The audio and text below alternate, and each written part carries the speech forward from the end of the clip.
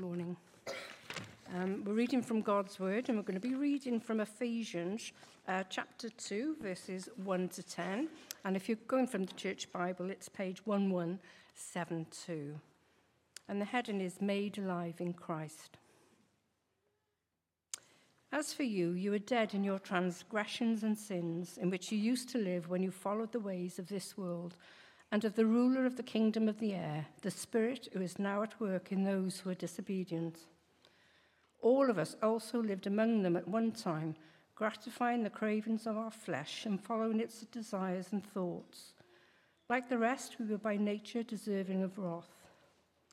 But because of his great love for us, God, who is rich in mercy, made us alive with Christ, even when we were dead in transgressions.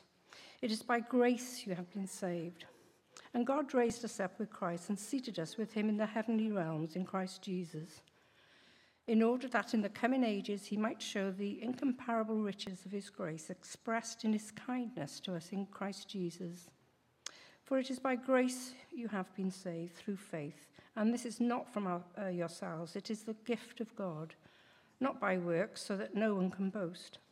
For we are God's handiwork, created in Christ Jesus to do good works, which God prepared in advance for us to do.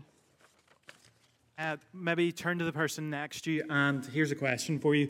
What's been the biggest change that has happened in your life? What's been the biggest change that has happened in your life? If you know the person really well, it might be a boring conversation, but if it's someone new, it might be really exciting. What's been the biggest change that has happened in your life? It'll be on the screen. Go on, you have 2 minutes. I wonder what you said. Maybe you can carry on that conversation after the service if it was really interesting.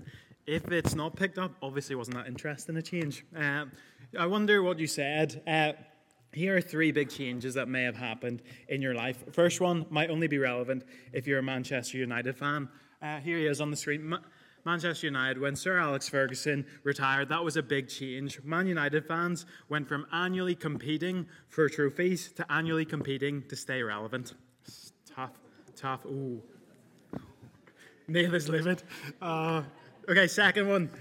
Someone new joins your family. So there's been an adoption, a baby born, a marriage. Someone new joins your family. All of a sudden, relationships change. Everything is different.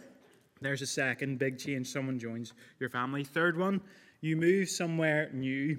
So that could be moving to a new school. It could be a new job. It could be a new country, a new home. That's another big change, isn't it? Everything is new. New names, new faces, new places, new everything, new accents to get used to. This morning, we're thinking about the change that has happened to Alad and Summer. They have become Christians. Something has changed in their lives. You've heard it in their testimonies, didn't you? And that is a change. You're not a Christian just because you come to church or because your parents are. It's something that personally happens in your life. You change. So this morning, I'm just going to explain to you what has changed for these young people. And perhaps for some of us, how that change can happen in your life. And we're going to do that by briefly exploring the passage that Yvonne read to us there. And as we explore that passage, we're going to ask 4 watts. 4 watts, this is a 4-watt light bulb. So we're going to go through it. 4 watts to help us remember. First watt, what has changed for Summer and Alad? If you have the Bible open in front of you, it'll be really helpful. But if you look down at verse 1, you'll see the diagnosis the Bible gives us. Summer and Alad were once dead. Summer and Alad were once dead. That's what's changed. They were dead and now they're alive. And that sounds a bit strange to some of you, well, to all of you, I'm sure, because some of you have known Summer and Alad their whole lives, and you'll be able to say, there's never been a moment when these two have been dead. Well, maybe a helpful way to describe them then is they were like zombies. They were like the Walking Dead. This is the least scary zombie I could find to put on the screen. So they were alive. They were walking around, but they were spiritually dead. Again, sounds confusing if you haven't been to church before, but perhaps this will help you think about it. You might have heard it on the TV or in school. You might have heard this conversation go on where one person says to the other person, I hope it's never been said to you, you are dead to me. You are dead to me. Awful, right? But if you were listening into that conversation, you would assume that something has happened between those two people. Someone has caused an offense that has fatally wounded that relationship. Someone, to use the words of the passage, has sinned or transgressed in that relationship. So let's take that logic from that situation and apply it to this right now. If Summer and Alid were once dead, spiritually dead, it means that they have thought or done something that has fatally damaged their relationship with God. They were dead. But eagle-eyed readers will notice it says you, and then it broadens out to say we, us, everyone, all human beings are spiritually dead. Dire diagnosis, right? But let's bear in mind the context. Paul is writing to a group of Christians, a church filled with two types of people, Jews and Gentiles, aka the religious people and the rebellious people. And Paul says that they were both in the same condition, same diagnosis, people who have grown up going to church their whole life, doing religious activities their whole life, and those who never darkened the door of a church. He says that both are spiritually dead. Both have committed sins and transgressions. These two words you probably will only hear in a church. It's the idea of failing to pass a test, the idea of crossing a line which ought not to be crossed. Both the religious person who's grown up in church their whole life and the rebel, the rule keepers and the rule breakers, have fatally damaged their relationship with God. Now, that idea of a rebel is obvious, isn't it? We've had some friends staying with us the past few days, and they have a wee toddler, and you tell her, you give her a boundary, something that she can't do, and immediately she smiles and goes and does it, breaks it immediately. The cutest little rebel you'll ever see, but she does it. We all do it, don't we? We see a boundary and we immediately want to break it. The rebel wants to do things to please themselves. They do bad things to please themselves. The religious person, though, who's spiritually dead, is much more subtle, much more sneaky and harder to spot. The religious person, before this change happens, they sin because they seek to do good things in order to achieve what they want. So they obey God, keep his laws, not because they love him, but they're using him as a means to an end. They do good things in order to get what they want. Again, quite a confusing concept. So let me illustrate this. As I was a teenager, I knew what pleased my parents. So obvious things, right? Not spending too much time on the PlayStation, seeing me revising, so just the illusion of revision, seeing me do homework, helping clean up after dinner, tidying my room. I knew that if I did those things, they would be pleased. But then, whenever I wanted something from them, and they said no, I would get out my laundry list and say, but I've done this. I've revised, I've cleaned my room, I've done all these things. I've done my duty. Give me what I want. And that's the sin of people who have grown up in church their whole life. They say, God, I've been doing all these good things, so you should give me what I want. Health, family, whatever it may be. That is the sin of the religious person. They build up this ammo to use against God and try to twist his arm behind his back. The religious people do that to God. Keep up your end of the bargain, God. Both are spiritually dead and in a terrifying position. You see it in verse 3, don't you? Both deserving of God's wrath. The goody two-shoes and the rebel, both in a dangerous position. And that's what Al and Summer once were. Dead and under God's wrath. That's the position of all people who do not know Jesus, we believe. But thankfully, a miraculous change can happen. A cure is available for these zombies. God can change us. That's the second what. What has changed them? If you haven't been to church in a long time, you're probably sitting there thinking, this is everything I expect to hear in a church. You're really, really bad. God's really, really mad, and you should be really, really sad, you disgrace. That's probably what you're expecting to hear, but you've got to pay attention to verse 4. There's a critical word there, the word but. We're really, really bad.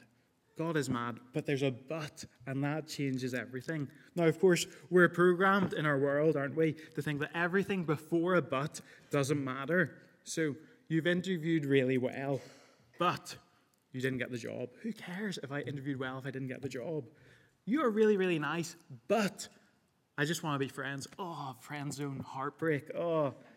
But in the Bible, however, everything that comes before the but is so important. It's so important, for without the bad news, for without the dire diagnosis, we can't have the truly incredible good news. Look at verse 4 with me. But because of his great love for us, God, who is rich in mercy, that is what has changed Aled and Summer's lives. God's love and his mercy have changed them. Notice the words here. God's great love. That word great is really important. We love the idea of love, don't we? Unconditional love towards someone. But the word great is really important. If you were talking to a friend today and you said, I had lunch at Dave's house, that would tell them you had lunch at my house. Obvious, right? But if you said, I had a great lunch at Dave's house, that would tell you something about the quality of the lunch, perhaps your enjoyment of it. Whenever you said that God has great love, it really matters. For if you talked about a great ocean, you're talking about a big ocean. Not the wee ones like the Irish Sea. A vast, vast thing. When we talk about God's love, it is great. Great towards those who are spiritually dead. His love can really change your life. He's also rich in mercy. You'll notice in verse 4, mercy, this idea of getting what you do not deserve. If God had a mercy bank account, if he opened his app and he saw his bank account which was titled mercy, it would just be infinity. God is minted in mercy. He'll never open his wallet and say, I'm fresh out of mercy for spiritually dead people. How has this love and merciful God changed Aled and Summer's life? Because they've experienced it. They've heard the good news of the Lord Jesus, that despite all the ways that they've sinned, despite their spiritual deadness, there's hope, there's a cure in the Lord Jesus. God himself, who comes to this infected planet to offer us the cure, living a perfect life. Just think about that, living a perfect life, never doing anything wrong. Okay, that seems really hard, doesn't it? But also always doing what is right. Oh, that's hard, isn't it? The Lord Jesus did that perfectly on this sin-infested world with annoying people like me around. He lived it perfectly. And despite living that extraordinary life, rather than being rewarded for it, as we all expect, he was punished. He died. And whenever we read the account of Jesus' life, we read that the reason he did that was for you and for me, because he is merciful and loving. When you look at these eyewitness accounts, you're always struck by Jesus' love and mercy for the least likely people. The Bible tells us when Jesus died, he died in our place. Make it personal. He died in my place, in Alan's place, in Summer's place, in Dave's place. In his love and mercy, God comes in the Lord Jesus to provide a cure, to offer us the cure, the great exchange. It should be on the screen behind me, that our death is transferred over to Jesus and his life is transferred over to us. His perfect record given to us so that on that last day, whenever you stand before your Maker and he asks you to give an account for your life, if you're in Jesus, you are safe from that wrath that is coming. Summer and Aled have heard that message of Jesus' love and mercy. As they've come to this church, as they've gone to camps in their families, they've listened to that message, that countercultural message. And then they've also seen the impact of that message in the lives of people. So they've heard it, and then they've seen that message in action. And because Aled and Summer have seen the impact of the gospel, they have been changed. Which brings us to our third what. What did Summer and Aled do? Well, remember what we said so far. Aled and Summer were dead. They were zombies. Zombies can't save themselves, can they? They need a cure from outside of themselves, and the Lord Jesus offers them and administers that cure, and they simply put their faith, their trust in him. They believe. Read verse 8. For it is by grace you have been saved through faith, and this is not from yourselves, it is the gift of God. Summer and Alad have come to believe, to have faith in Jesus Christ. They have looked in to the Christian faith. They've listened from afar, they've listened from near, and they've explored it all, and they have come to believe that they really have done things wrong against other people, but most importantly against God. But they also have come to believe that there is a cure for those things that they have done wrong, that someone paid the price for what they've done wrong. Now, if you imagine with me, imagine if I committed a crime against you. Say I smashed up your car. Those pesky Irish people. But imagine I smashed up your car. There are two options here. Either I pay for it, which is justice, or you pay for it, forgiveness and mercy. Summer and Alad believe that they deserve God's justice, but instead they've received his mercy, his grace. Jesus Christ has forgiven them once and for all, and his mercy has changed them. They've put their faith in Jesus. It's the old illustration. This is what faith means. You're all sitting, you're all acting in faith right now, sitting on the chair. You're either sitting on it, believing in it, or you're not. There's no half-hearted sitting, is there? You're either all in or you're not in at all. So can I urge you, if you have been examining the chair, per se, the Christian faith, put your weight on it. Nothing can stand against death aside from the Lord Jesus. Put your faith in it. You can trust him. There's nothing in this life that will hold up but the Lord Jesus when that great and final day comes. His love and his mercy is an offer like no other. It'll change your life, your past, present, and your future. You know, people sometimes say that the Christian message is turn or burn. I think there's better news. It's turn and live. Turn and live. For it is the best life, life like no other. Fourth, what? As I finish. What? I will enunciate. What as we finish? What difference will this change make to their lives? Well, for one, faith in Jesus means something incredible. Death is not the end. If you look in verse 7, we see, in order that in the coming ages he might show the incomparable riches of his grace expressed in his kindness to us in Christ Jesus. So for the Christian, every good gift that we enjoy in this life now is a starter. It's a starter for the main course of his kindness in heaven. Every good gift that you enjoy is just a foretaste. Something better is coming. One day you will see Jesus face to face and be with your Savior and King forever. That's the first change. Death is not the end. Secondly, they're going to keep being themselves, but they're going to have a whole new purpose for living. This is the last bit, I promise. This is the last bit. If you look down at verse 10, it will be on the screen as well. For we are God's handiwork, created in Christ Jesus to do good works, which God prepared in advance for us to do. Summer and Alad have been fearfully and wonderfully made. God knows everything about them. The things that they don't even like about themselves, he knows everything about them. He's given them incredible gifts and abilities. So they're going to keep being who God's made them to be. Alad's going to keep being the cadet who loves making pasta. Summer's going to be the singer who makes sushi. They're going to keep being great friends and family members. They're going to be who God created them to be. And they're going to do things for God who's shown them such kindness and such mercy. But everything that they do is going to be a simple act of thanksgiving for the God who gave so much and loved them so much to show them such incredible mercy and changing them. We are so excited to see what the Lord Jesus is going to do with these two young people. Let me pray. Lord Jesus, we do thank you that we, sinners like me, like Alad, like Summer, were dead and buried, lost without hope in this life, and you made us alive. Lord, we pray that anyone here who does not yet know, who's not yet put their weight on that chair, Lord, we pray that they put their faith and their trust in you and experience life in all its fullness. Thank you for this brief time thinking about all your goodness to us. In Jesus' name, amen.